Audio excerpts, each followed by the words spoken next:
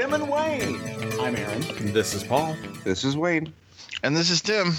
It has been forever since I've seen you guys. It's been a full 7 days. Oof. Well, 6 really no, it has been 7. It's Monday. Math. Math is hard. Yeah, it's hard. But yeah, we are a week back from ManCon 2018, where we had 6 game sessions of various role-playing and board games, plus drinking and eating and guys hanging around each other. It was a great trip. I think we have really gotten good at doing this ManCon thing. I had a blast, guys. Well, so hold on. I noticed you paused in between board games as if you frowned down upon them. You're like, role-playing games and board games. Well, I would never play a board game in lieu of a role-playing game, but that apparently is not an issue for some people, Paul. No, and the other 2 guys on the podcast were also in that game, and it was fun, Aaron. Yes, it was. I'm glad to hear it, Paul. Mm-hmm. So why don't you tell them a little bit about your board game? Board game. So it was shoots and ladders? Just the shoots. So we played, in one of the slots, we played The Thing, Infection at Outpost 31 from Mondo Games. And we had a lot of fun with it. I think Wayne, maybe someone compared it to like a Battlestar Galactica game that I'm not familiar with. Yeah, it has a trader mechanism. So that was why we kind of compared it to Battlestar Galactica, because it was previously Battlestar Galactica was the best trader mechanism I've seen for a board game, but I thought The Thing did a much better job of it. Yeah, it was a ton of fun. And as someone, I've not played Battlestar Galactica, but it was almost like Clue. You go to different rooms, you solve different missions. I enjoyed it. I thought it was great.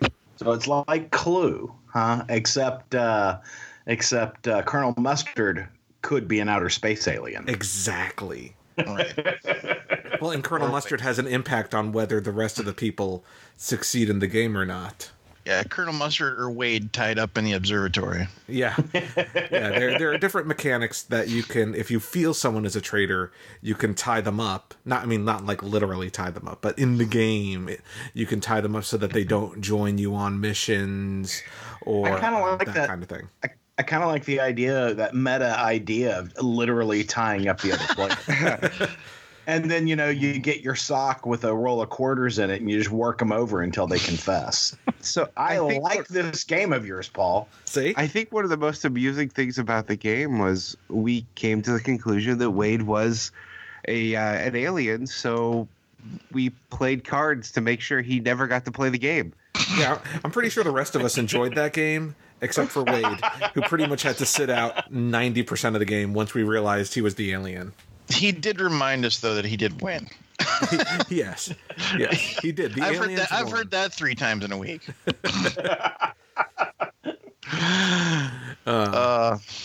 Well, speaking of board games and those kinds of things, I don't know if you guys know this, but the season 2 or whatever second part of season 1 of The Toys That Made Us dropped this week on Netflix.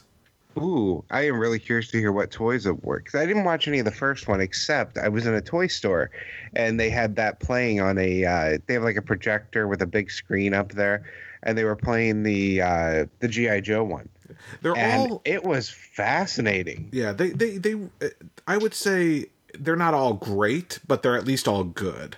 My favorite. Well, like, for instance, the Barbie documentary was a lot more interesting than I ever thought it would be. Yeah. The first season was He-Man, which was my favorite, Star Wars, Barbie, and G.I. Joe. And now season 2 has dropped, and it has another 4 episodes. Star Trek, Transformers, Lego, and Hello Kitty. Oh, wow. I have to watch some of these today. Transformers and Lego. Yeah, I saw the Star Trek and Transformers ones yesterday, and I would say the Star Trek one is interesting, but the Transformers one is really, really good. but I thought you should be aware because, Aaron, you would probably appreciate that Star Trek one. Yeah, I watched it on Friday night. Oh, you did? Yeah, and I will have words for that on our next episode of Star Trek with Aaron and Polly. Oh, that's right. I got to be honest, guys. That was not an intentional plug for Star Trek with Aaron and Polly, but it turned into one. Well, not for you. Yeah. But definitely check it out. Toys That Made Us is now on Netflix. And if you are a toy fan, like we are, they also dropped Making Fun, the story of Funko, which is a feature-length documentary about Funko, not just the Pops, but how they started the company. They started as a bobblehead company, like not Pops, but like just regular type bobbleheads for Big Boy, that Bob's Big Boy chain. Who was it that was telling us, Paul, about their trip to the Funko Pop factory? I think Andrew was telling us, not about their trip, but about that he read an article about someone's trip to the Funko factory. Yes. Yeah. Yeah. That was wild. Yeah, and they go into the making of the Funko factory and the fandom and that kind of thing, and it's a pretty interesting documentary. So if you like the Toys That Made Us, definitely worth checking out. Making Fun. Also, again, Netflix. I think it dropped around the same time frame. But if you want to get out of the house, or even if you just want to watch a bootleg copy in your house, Deadpool 2 is out in theaters. It came out while we were at ManCon, so we did not get a chance to talk about it. So I figured we'd spend some time this morning talking about the sequel.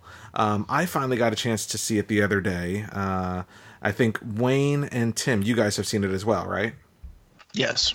Yeah, I had to see it pretty much as soon as I got back from ManCon. It was on my list of I have to see right away.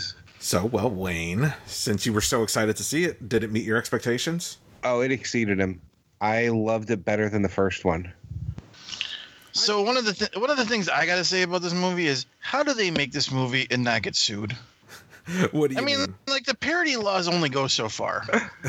You mean things like mentioning DC Universe, showing a Green Lantern script, Yeah, things like that. Yeah. Yeah, that's most of it.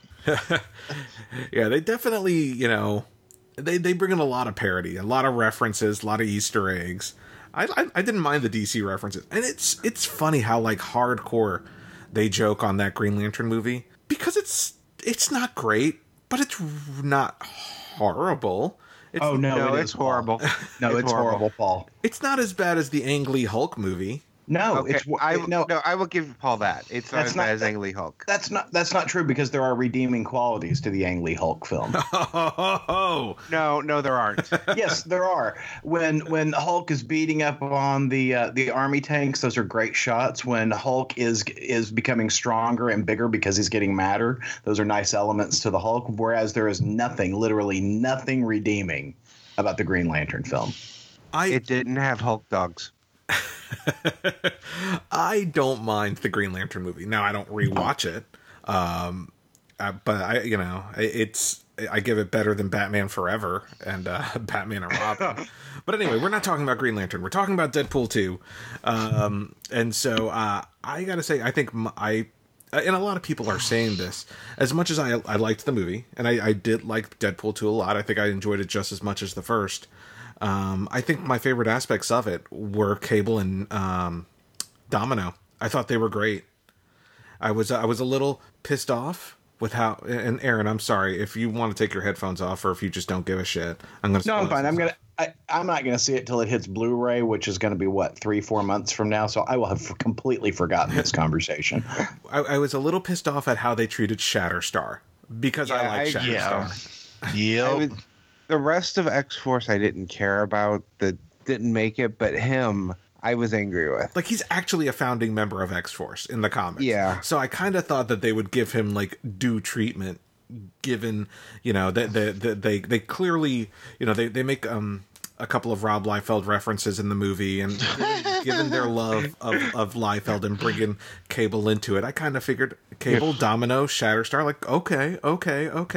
And then, like, he went out like a bitch. Yeah, and they hired Louis Tan for that role. That's not a nobody that they hired for that 30 seconds he was on the screen. Yeah. That's kind of craptastic. I loved all the life-filled comments though. Yeah. Well, you look like you were designed by somebody who doesn't know how to draw feet. I literally laughed the entire movie. It went from ridiculous laughter to chuckling, and it was a roller coaster of that. It was because It it's was all... the. Okay. I said it also had by far the best mid-credit scene of any movie. Yeah. So Wow. Yeah. No. unlike other Marvel movies, you don't have to stay all the way to the end of the credits. This has 2 mid-credit sequences that are definitely worth staying for, though. Oh yeah. But I was worried at the beginning of it because I kind of thought, wow, this is a bit more serious than the first Deadpool. But then it does, it like Wayne says, it does kind of like go back and forth between like outrageous hilarity and like more serious aspects. Cable kind of plays his part straight for the most part, Josh Brolin. And, it's funny to me that Josh Brolin is in so many big franchises this year. And I say so many. He's in 2 of the big, he's in Deadpool and he's in Avengers Infinity War, and he's kind of one of the main characters in both. But I thought he did a bang up job as Cable. And I used to love Cable back in the 90s, drawn by like Rob Liefeld and John Romita Jr. and Greg Capullo back in those early X-Force days. Yep. You give me a Cable and a Bishop like in one book, and I'm like, I'm there. I'm so there. So here's where we show that I don't know actors. Who is he in Infinity? He's Thanos. They call him. I did not realize. He calls him that in the movie. Yeah, he actually He says... did. I didn't get why he called him that either. Oh, that's why. That makes sense now.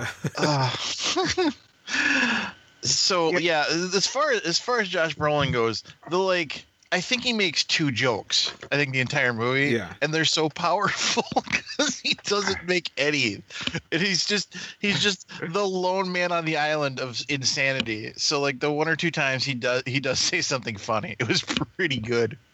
Now we mentioned him and Domino.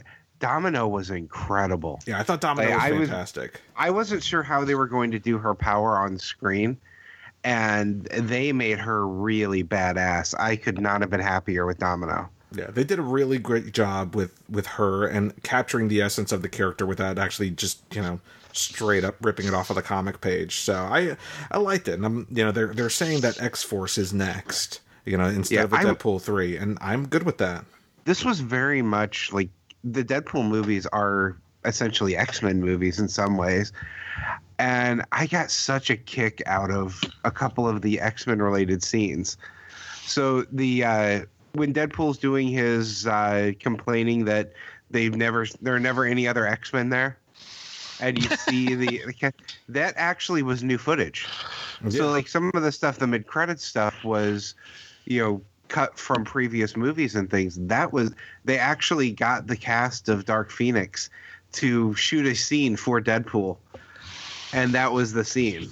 Yeah, that was a funny sequence. The whole Colossus Deadpool relationship is hysterical. Yeah, it is. It's just so funny. Oh yeah, it's so hard to talk about this movie because it's just one big laugh fest. Like you can point out parts of it, but then you're telling jokes to people. Yeah. Well, I guess the main storyline is, if we can call it that Deadpool is trying to find something to live for. After a tragedy that happens in the movie, and Cable comes back in time to take out the thing that he finally fixates on as being the thing to live for. That's the crux of the problem, basically. And I don't know. It makes sense because that when you have somebody like Cable, you're going to have to deal with stuff in the future. I just don't know. I don't know. It's one of those things where it's like, well, all the stuff with Dark Phoenix and all the stuff in the other X-Men movies, I'm sure has impacted that future as well. But yeah. I don't know. You don't need a whole lot of plot. I'm gonna say, and I don't mean that wrong. You don't need a big meat. You don't need a whole lot to just need to put these people on screen, basically. Yeah, Deadpool movies are character movies. Yeah, there's a plot. Yeah, there's stuff going on, but it's really about just seeing Deadpool on the screen and giving him a chance to do one-liners. And that's one of the things I love about seeing some of the characters in there. This may be a bit of a spoiler, but I loved Juggernaut. Yeah, I like seeing Juggernaut on the big screen. Before going in, I had no idea he was going to be in the movie. I figured it out as soon as I heard the name Black Tom, but seeing Juggernaut on the screen was just we saw him in X-Men 3. Yeah. But this was Juggernaut. That wasn't Juggernaut. Well, and I'm kind of surprised, like, there was no acknowledging that. You know, given that nothing seems off limits with Deadpool, even the reference to X-Men Origins Wolverine, I'm kind of surprised they didn't make a reference to the fact that, like, Juggernaut's already been on screen, you know, played by Vinnie Jones. And so it was interesting to me that they just kind of did away with that version without talking about it. And I get that version has technically been written out of history, thanks to Days of Future Past or whatever. But I just was kind of surprised. Yeah, I kept expecting a joke about it. But if you like the first Deadpool, you're definitely... I mean, we don't need to tell you to watch the second Deadpool. We've probably already seen it. Yeah. But it's definitely worth watching. You know, Aaron, you had mentioned waiting till Blu-ray to see it. Now, here's the thing. It is a great film. It is... I don't think there's anything more spectacular about it than any other film. Like... I mean, it's got decent action, but it's not, like Wayne said, it's not really about the plot and that kind of stuff. It is more of like a comedy with you know, action bits. So you're not going to miss anything by waiting till Blu-ray for it, I don't think. Yeah, there's nothing that has to be seen on the big screen. However, for me, it's my favorite movie of the year. Yeah, I really enjoyed the first Deadpool, and I watched it on Blu-ray. So I will recreate that experience with the sequel. Well, I'm sure, you know, nowadays films come out on Blu-ray pretty quickly, and I think Infinity War comes out relatively soon. I saw they were taking pre-orders for it already. Black Panther is still at the theater down the street from me, and I have watched it twice on Blu-ray this week. It cracks me up that movie is still out. I mean, they've got it like practically on a double feature with Infinity War right now. See, that's one I still need to see, but I was thinking about renting it this weekend, but I never got a chance. I haven't seen it because that was one that was obviously I have no problem waiting for DVD for it, because I'm not a fan of the character. I never have been, and the previews didn't sell me. The next movie we're going to talk about, I debated on doing the same thing because I'm not a huge fan of the character. How can you not be a fan of Han Solo? Because I like the Jedi stuff. Well, that's like, I get it. You can like both. You don't have to be. This isn't. What's that? The hell's that? This isn't Twilight. You don't have to pick one camp over the other. No, but he's Team never Jacob. been a character that jumps out at me in the movies. He just that's not the part of the universe that I enjoy. I enjoy the big Jedi stuff. Yeah, no, I get you. I like Chewbacca.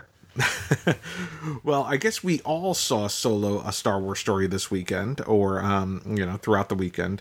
It is unfortunate that it is not setting the box office aflame, and everyone's Paul.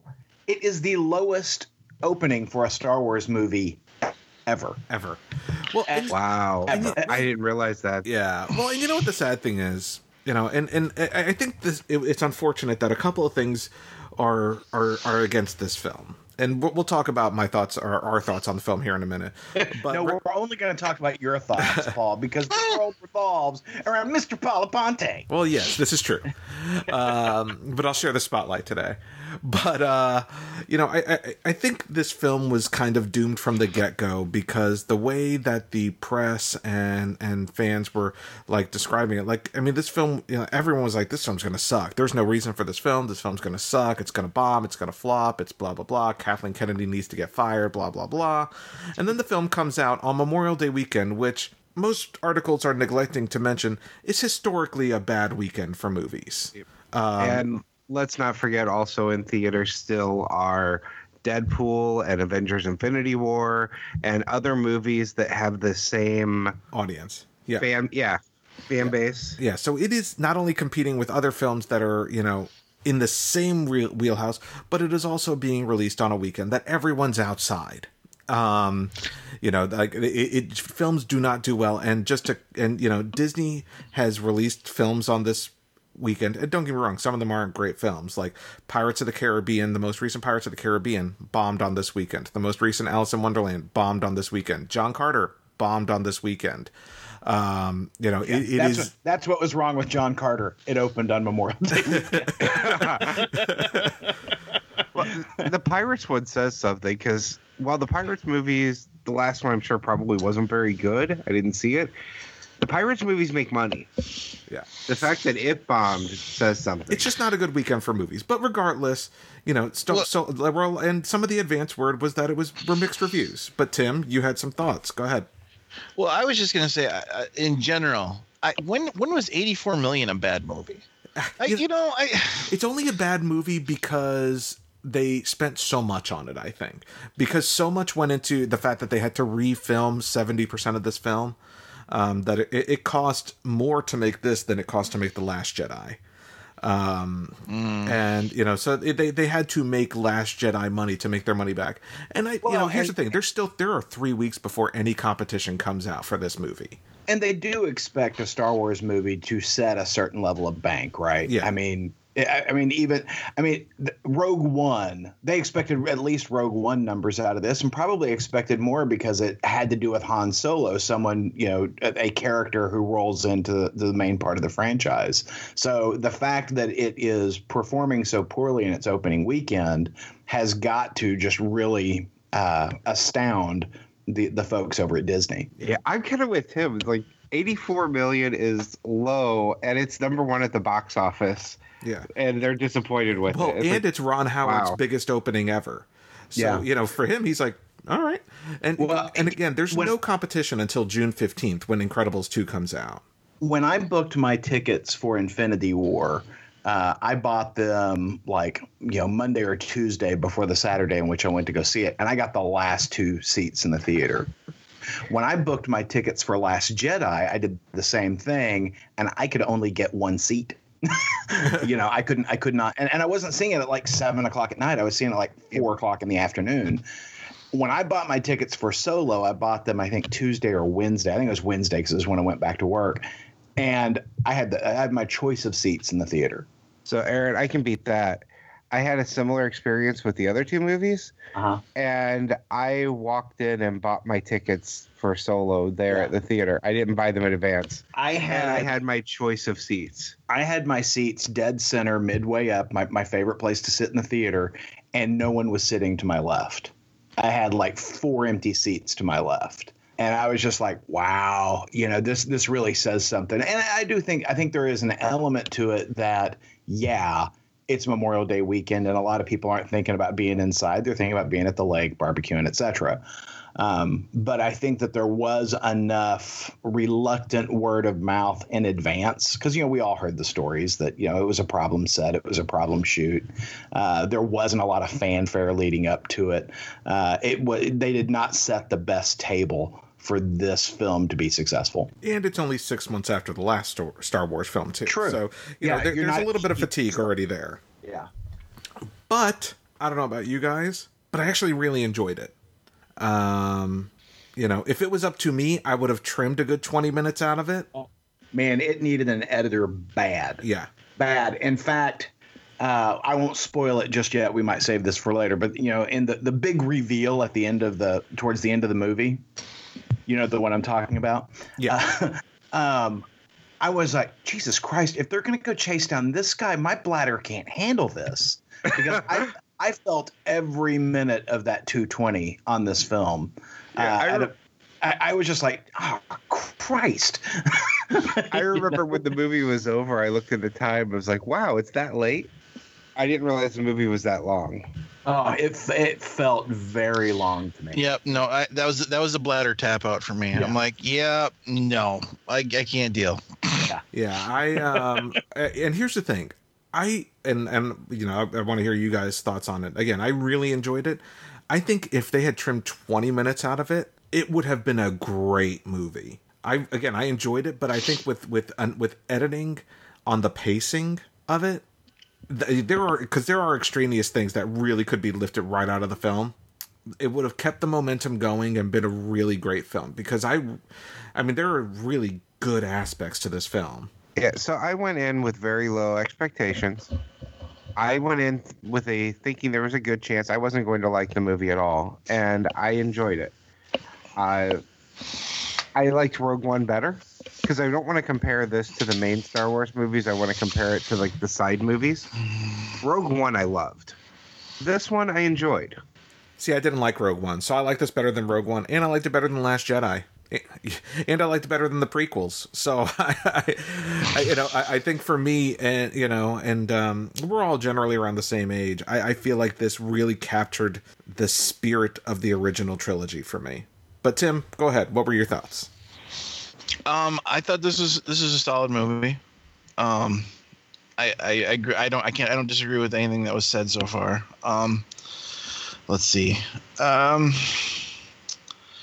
So I had a little bit of concern about the lead actor, because I think the thing he was in was the last thing he was in was a vampire movie or something. There was concerns, but I thought he did well.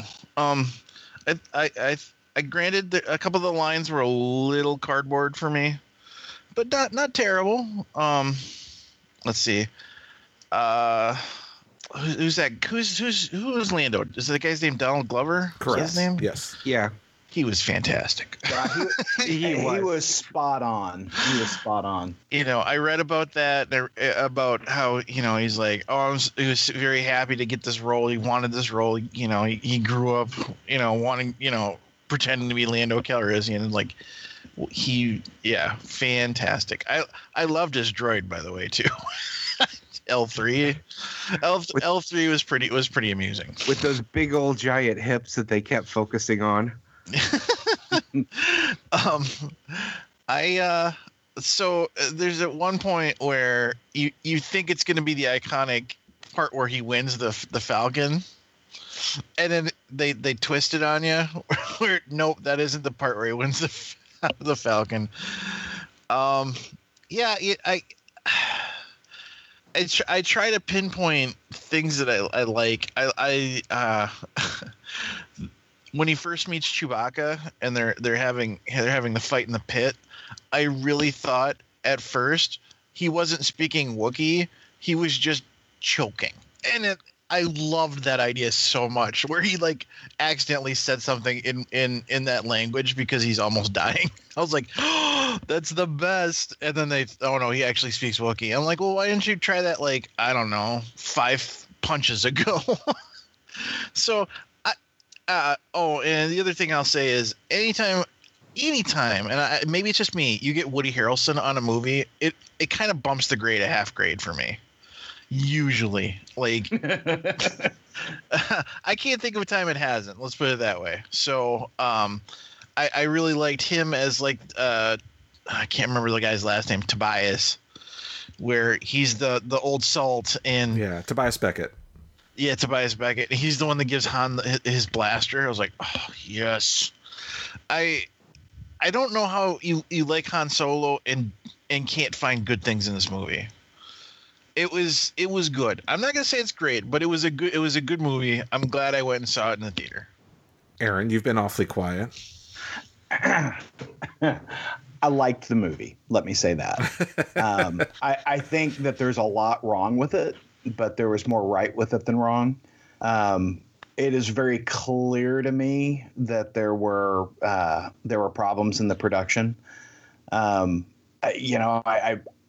I can't say that Ron Howard was the right director for this film. I think that there is a lot wrong with the film that the right Star Wars type of director would have fixed it.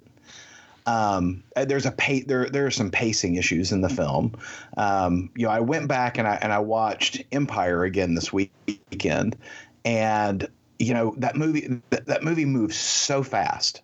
And I think that's sort of the hallmark of a Star Wars film. is the pace, and this movie just plods along. We talked about how it really needed about 20 minutes edited out of this film, and I think that's really true, because I think if you tightened it up, in Audacity speak, if you truncated the silence, you'd really buy yourself a tighter film. There are some other things that bugged me about the movie. The soundtrack was glaringly bad. The only pieces of music that I thought worked in the film were those that were straight up homages to the John Williams original score. Unlike the soundtrack for Rogue One that Michael Giacchino did, the composer really did nothing to create any distinctive themes, distinctive tracks. I really felt like the music did not live up to the role that it serves in Star Wars. And, in the Star Wars films, music is huge, and it just wasn't here. I was really looking for, there is this 70s swagger that the character Han Solo has. And I was really looking for the music to kind of bring that, to really bring this sort of swagger to the sound as the character grows into himself. And speaking of character, Han really doesn't have much of an arc in this film. And I was really looking for there to be more scoundrel to him, because he's really this earnest, good guy throughout the entire film.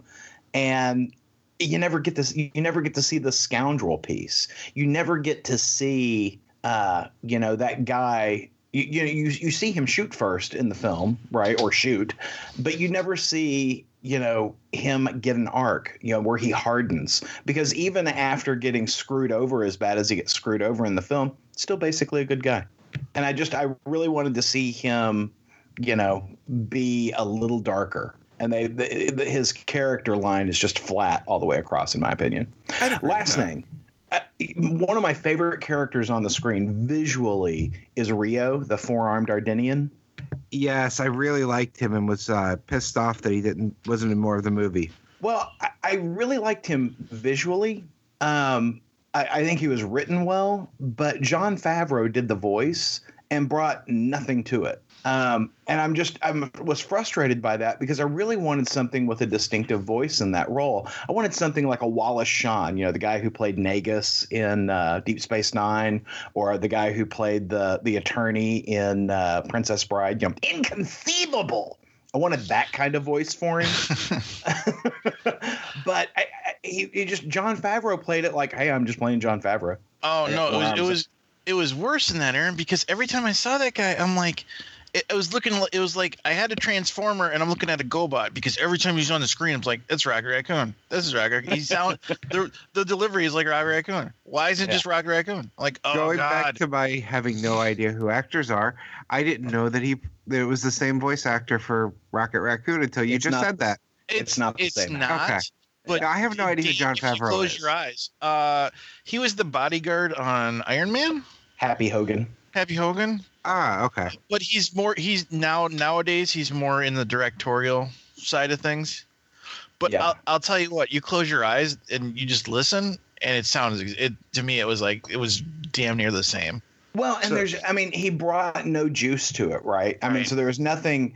It just sounded like anybody doing a flat reading of any character. There just wasn't anything there. But visually, I thought Rio was a great looking character, and his death, sorry, spoilers, should have had a much bigger impact on us on the screen, because again, he looks great. He's written well. He's just acted poorly. So I had a minor pet peeve in the first moment of the movie. They've said all along they're not going to do the screen crawl for any of the side movies. That's fine. I like that they're doing something different. Yeah. But if you're not going to do a screen crawl, why have text up there to begin with? Completely agree. And the text they had, you didn't need it for the movie. Right. You could get by without it. The whole reason they did the screen crawl in New Hope was you needed to provide some context because it was a whole new world. Right. Mm-hmm. You don't need that in these films. The Star Wars stories don't require it. Don't don't do it. But yeah, no, I'm right there with you, Wayne. It was jarring to have a different format on the text. I think you just go, you hit it with a long time ago in a galaxy far, far away, and you just go into your story. Yeah. But again, there's a lot wrong in this film. I liked it. Don't get me wrong. I'm glad I saw it. There are things to like here. It is just, I feel like there are so many other opportunities where this could have been a better film. So the nitpicking geek in me was, I wasn't sure what I was going to think about the Millennium Falcon.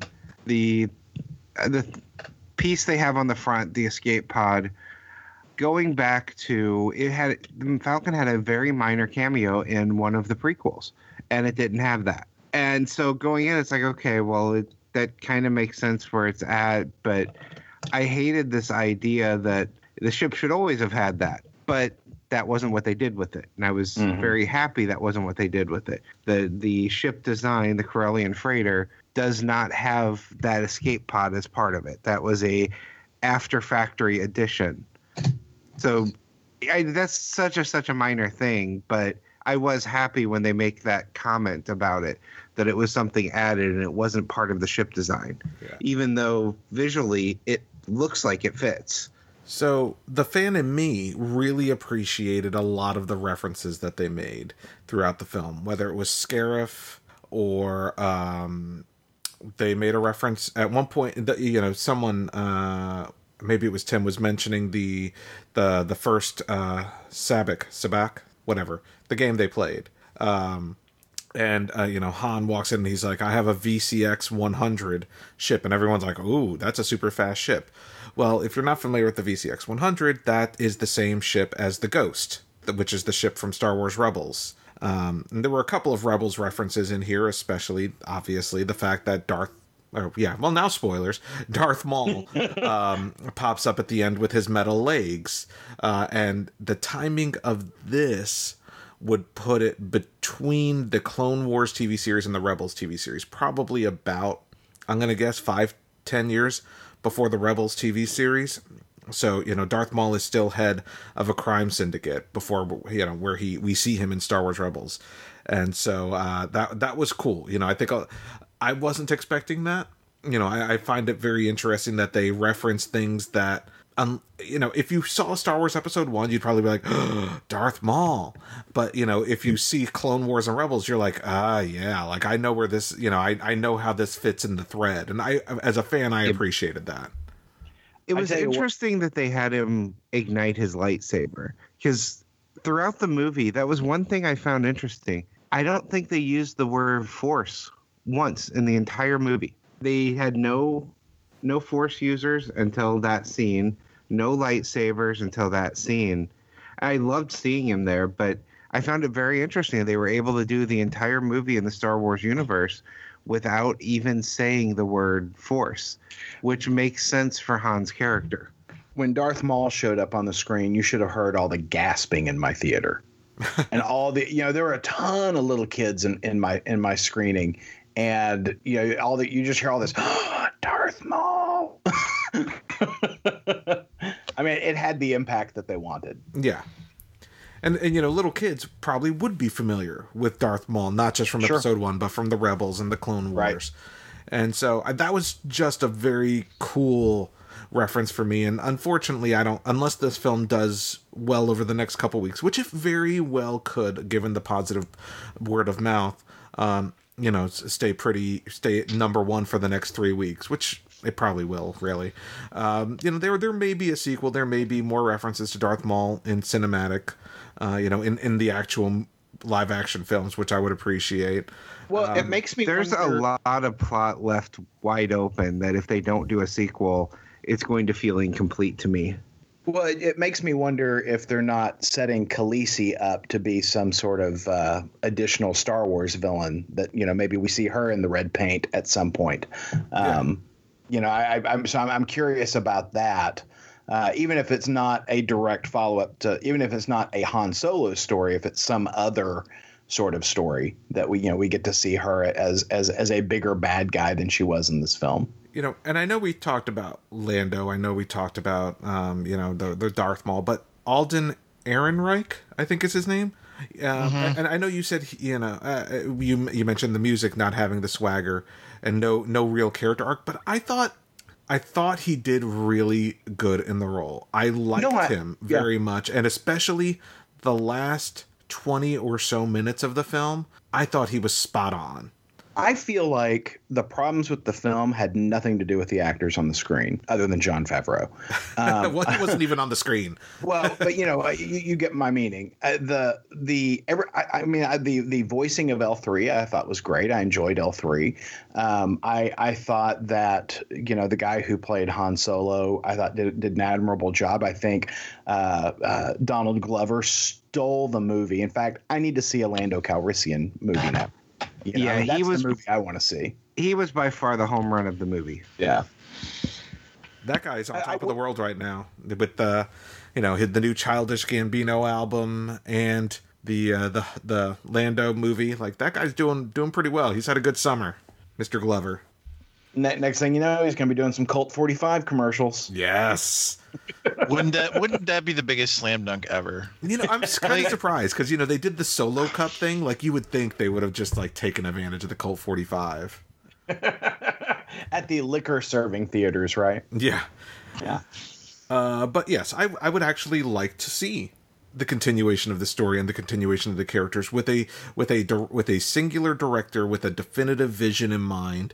And I know you say Ron Howard probably wasn't the right guy for this. I think he would have been had he started the film. Yeah, no, I think that what Ron Howard does when he's making a film is he does a tremendous amount of prep going into it. I mean, there's a reason why Apollo 13 works as well as it does, because he did that prep work. I think that the people, the person who is the most happiest about Ron Howard taking the directorial reins of this film is Clint Howard, right? Yay, I get to work. Along those lines, for 5 seconds, I would have preferred Clint Howard's voice for Rio than Jon Favreau's. That would have been perfect. Yeah, absolutely. Because I was looking for that kind of unique, nuanced performance versus just Jon Favreau reading lines. This should surprise no one. I have no idea who Clint Howard is, but I'm assuming he's related to Ron Howard. Yeah, it's his older brother, I think. Yeah, he's in every one of his films. And apparently so is Ron Howard's wife, which I didn't realize. I did not know that. Yeah, she's a good luck charm, he says. And go ahead. I bagged on this movie, but I do want to go back to my original statement. I did like it. Yeah. I felt like, wow, they could have made a much better movie. Yeah, and I'll say one more thing for me that I appreciated about this film, and that I was talking about, that the feeling that it captured, even though it wasn't as good, but it captured that feeling of the original Star Wars films in many aspects. And part of it was, other than the four-legged character or the four-armed character, but there were some actual practical effects in this film. Not everything was CG. And I really appreciated that, especially at the beginning, where there's that worm creature that comes out of the water. And even though the scene is super dark, I had a hard time seeing it, I appreciated that was a practical effect. And so I liked that kind of nostalgia element to it. So I enjoyed it. I'm actually looking forward to seeing it again. I don't know that I will go again and see it in the theaters, but I will see it again. Well, I will own it on Blu-ray. Oh yeah, and yep, it'll sit on the shelf next to Rogue One for me. And like Paul, I liked it better than Jedi, and I liked it better than the prequels. But unlike Paul, I think Rogue One's a better movie. Yeah, I'm not a Rogue One fan. I love that movie. But lest you think that you are no longer listening to a comic book podcast, we thought that we would talk about a singular comic book this week, and it's only because it is a big deal comic book. It is the conclusion of James Tynion IV's run on Batman Detective Comics. This run that started with DC Rebirth, that's been bi-weekly. We've been talking about it, the Cassandra Cain, the Batwoman, the Stephanie Brown, the Azrael, the Batwing, the Tim Drake. I mean, all these elements that all of us have liked separately kind of combined into one book, and this is the concluding chapter of his run, Batman Eternal. And Wayne, did you read this one? Oh yes. So This was a love letter to these characters, and I would say all of these characters, but for me, especially Stephanie. yeah, I mean, you could tell the guy loves all these characters, and I don't know James Tynion the Fourth, his age necessarily, but I mean, he's got to be in our wheelhouse age-wise because you can tell these are the characters that he loved because he dedicates so much of the book to them. I was really sad when I realized that this was going to be the end of this run because I've for the most part has been a really good book. Detective has been a must pick up for over 2 years now for me. But I will say that if it's going to end, this is the end I would want. This is the end where you feel hope that these characters are going to go on and do things, even if they're not in the pages of this book or any book. If this is the part where I say goodbye to Cassandra Cain for a long time, I'm okay with that. If this is the part where I say goodbye to Tim Drake for a while, I'm okay with that.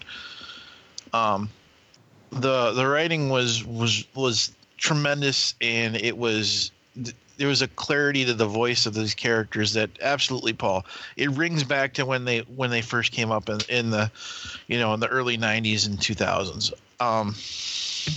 You've really hit something there, Tim. It's like, I love Stephanie. I love Tim. And if we don't see them for a while, I'm okay with it because this is the ending I want for them. They did a really good job of wrapping this up, and I'm happy with where they're at and where they're going. This felt very much like this read, I should say. It read very much like the series finale of a TV show. Mm-hmm. In that there are aspects that, should they want to do a reunion show or a spin-off, there's aspects that could be turned into that. But in general, like, it is a well-done conclusion. Everyone gets either a happy or a bittersweet ending. And, it genuinely wraps up all the threads that have been leading up to this point. So I thought it was great. I didn't love exactly how the storyline wrapped up in reference to the future Tim Drake OMAC stuff. I thought it wrapped up pretty quickly, a little too quickly. Considering how long the storyline's been going, like, it just seemed like from one page to the next, everything was resolved in that aspect. But once it got into the denouement part of the book, where everyone's kind of, here's what happens next. I loved that aspect of it. So did any of you guys ever watch the TV show Leverage? Yes. So the end of Leverage, where they've got the overhead shot and everybody walks to the five corners, and that's basically the end of the series.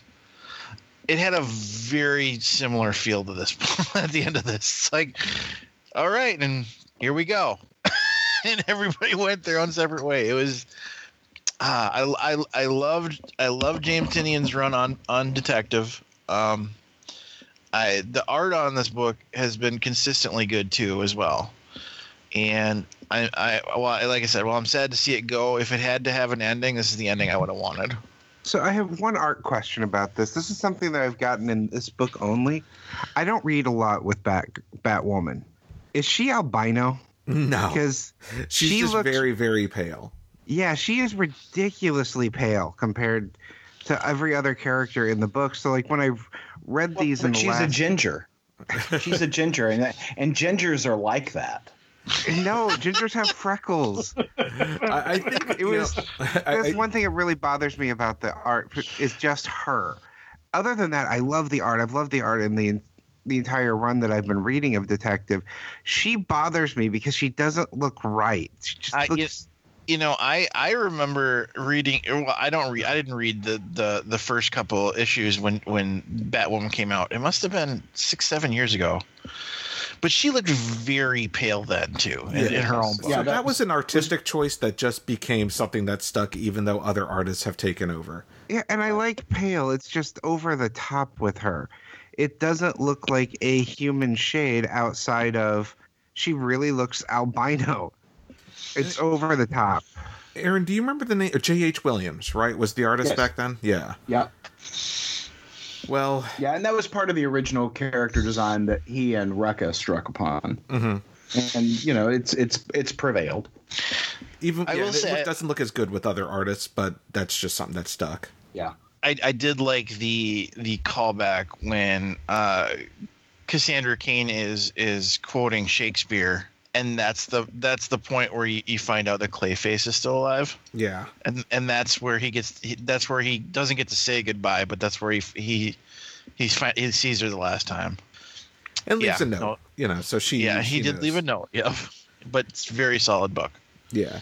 And so if you have been a fan of this book like we have, some of the creative team, James Tynion IV and Alvaro Martinez, who, if you guys recall, was my nominee for favorite artist of 2017 for his work on Detective Comics, the Zatanna stuff specifically. Those guys are moving on to the new Justice League Dark book. And the Justice League Dark roster will be Zatanna, Swamp Thing, Man-Bat, Detective Chimp, under the leadership of Wonder Woman.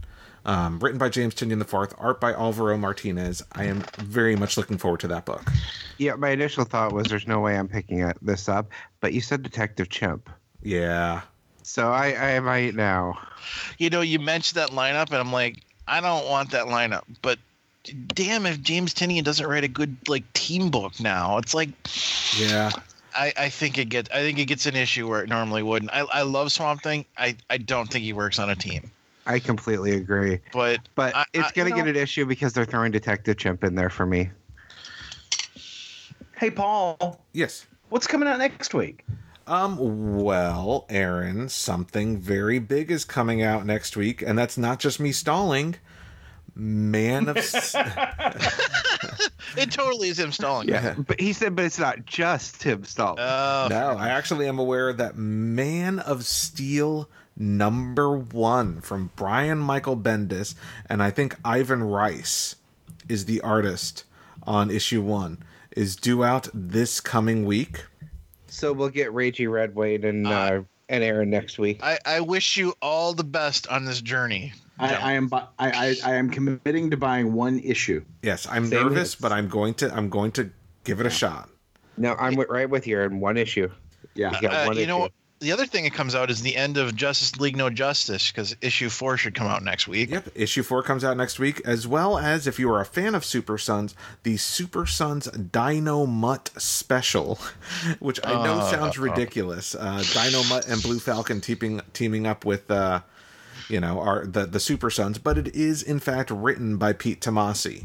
So it's not like it's got just some fill-in writer. But yeah, Tim, like you mentioned, Justice League No Justice, as well as Doomsday Clock #5 actually about comes freaking out. time. Yeah, it's been a while. Well, I think now it's a bi-monthly book, or at least every 6 weeks. So kind of a pretty significant Bi-monthly, it seems like buy and trade paperback. Oh, snap. But it still comes out faster than the Star Trek mission crates.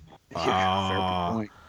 Well, and if you are a fan of Lando from the new Han Solo movie, there is a Star Wars Lando one-shot coming out from Marvel, Lando Double or Nothing.